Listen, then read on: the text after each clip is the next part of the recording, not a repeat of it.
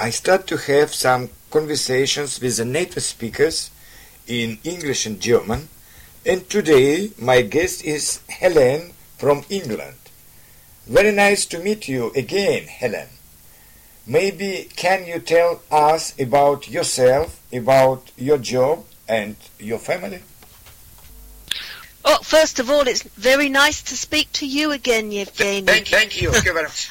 Okay, my name's Helen, and I've been studying Russian for nearly 6 years now, which started almost accidentally because I was pregnant and very bored and needed something to fill up my time without causing me any physical strain. So I started learning Russian on the internet, which puzzled my husband and the 2 children that I already had. But it's grown into something of an obsession.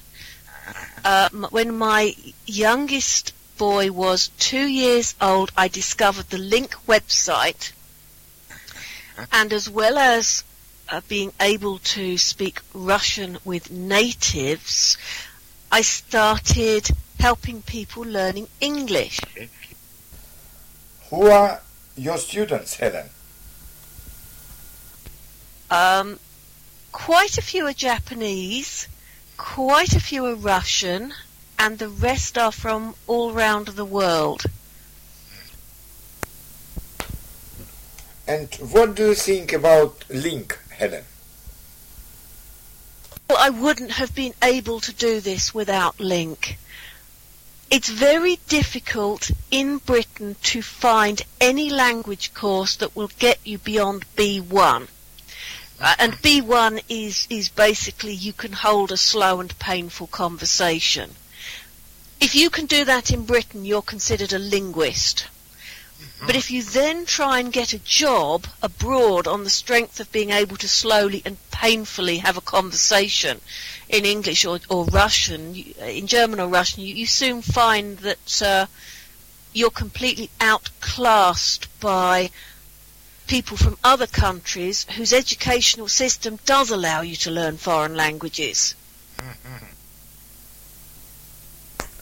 And how do you study Russian, Helen? I listen to audiobooks and then I read the text.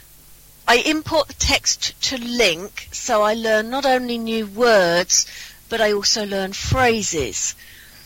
I also, television programs that I have enjoyed, I find the Russian subtitles and I import them to Link. So, for instance, just at the moment, I'm looking at Robin Hood in Russian. Oh, very basic. And there are phrases like, "You should have run away from me when you had the chance." "Robin, you're our only hope." "No, Robin Hood is dead. He died in the Holy Land along with the woman he loved." So there we are. Possibly not very useful everyday Russian. But it's interesting, yeah. Well, I'm likely to remember it because it relates to it relates to the television I watch every day. That's what I love about Link. It doesn't force me to study lessons on topics that have little personal interest for me. Yeah. Okay. And what kind of Russian books do you like to read, Helen? Science fiction. I love Kiebulichov. yeah. I love the fact that his books start at almost the 6-year-old level and go up to complex adult stories. I also love his history books for children. There's a book called The Secrets of Rus, where he explains Russian history in such a way as to assume that you know nothing about Russian history, which is useful because I don't. And I know that the heroes of Kir Buluchov are kind and honest. And it assumes that people are basically good.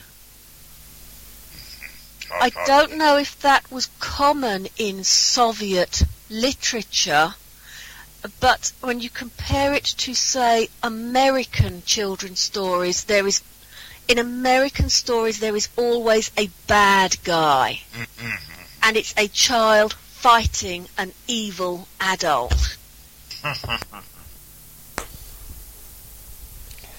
What can you tell about your family?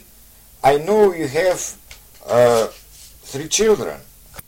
Yes, I have a son aged 14 who is, he's studying hard to become a stage performer. He studies acting, he practices magic tricks, he makes and his own puppets and makes films with them. He on YouTube he has uploaded about 5 pages of videos that he's produced. I don't know where he learnt it all from. He hasn't learnt any of it from me. But maybe he is a very intelligent, isn't he? Well, his answer is you can learn anything you want off YouTube, and I'm starting to think he's right, even foreign languages. My daughter is 10.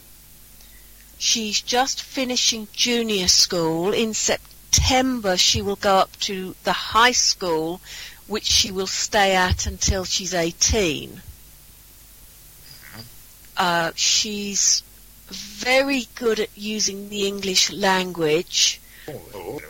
Unfortunately, because she's English, she doesn't have foreign language lessons, though she is a member of Link and she does learn French on Link. But at 10, she doesn't have very good self-study skills yet. And my littlest one is 5. He's starting to learn to read and write, and he's very puzzled that everything that Mummy reads looks completely wrong to him. And he will come and he will look over my shoulder and then he will say, "What do those words say, Mummy?" And I say, "Well, they're in Russian, Robin, so you might not be able to read them yet." Maybe he can read in Russian in several years too. I've taught him to write his name in Russian, which probably puzzles his teacher. Thank you very much, Helen, for this little interview, and I hope it will be very useful and very interesting for other members of Link. Thank you very much, Helen. It's been a pleasure, Evgueny.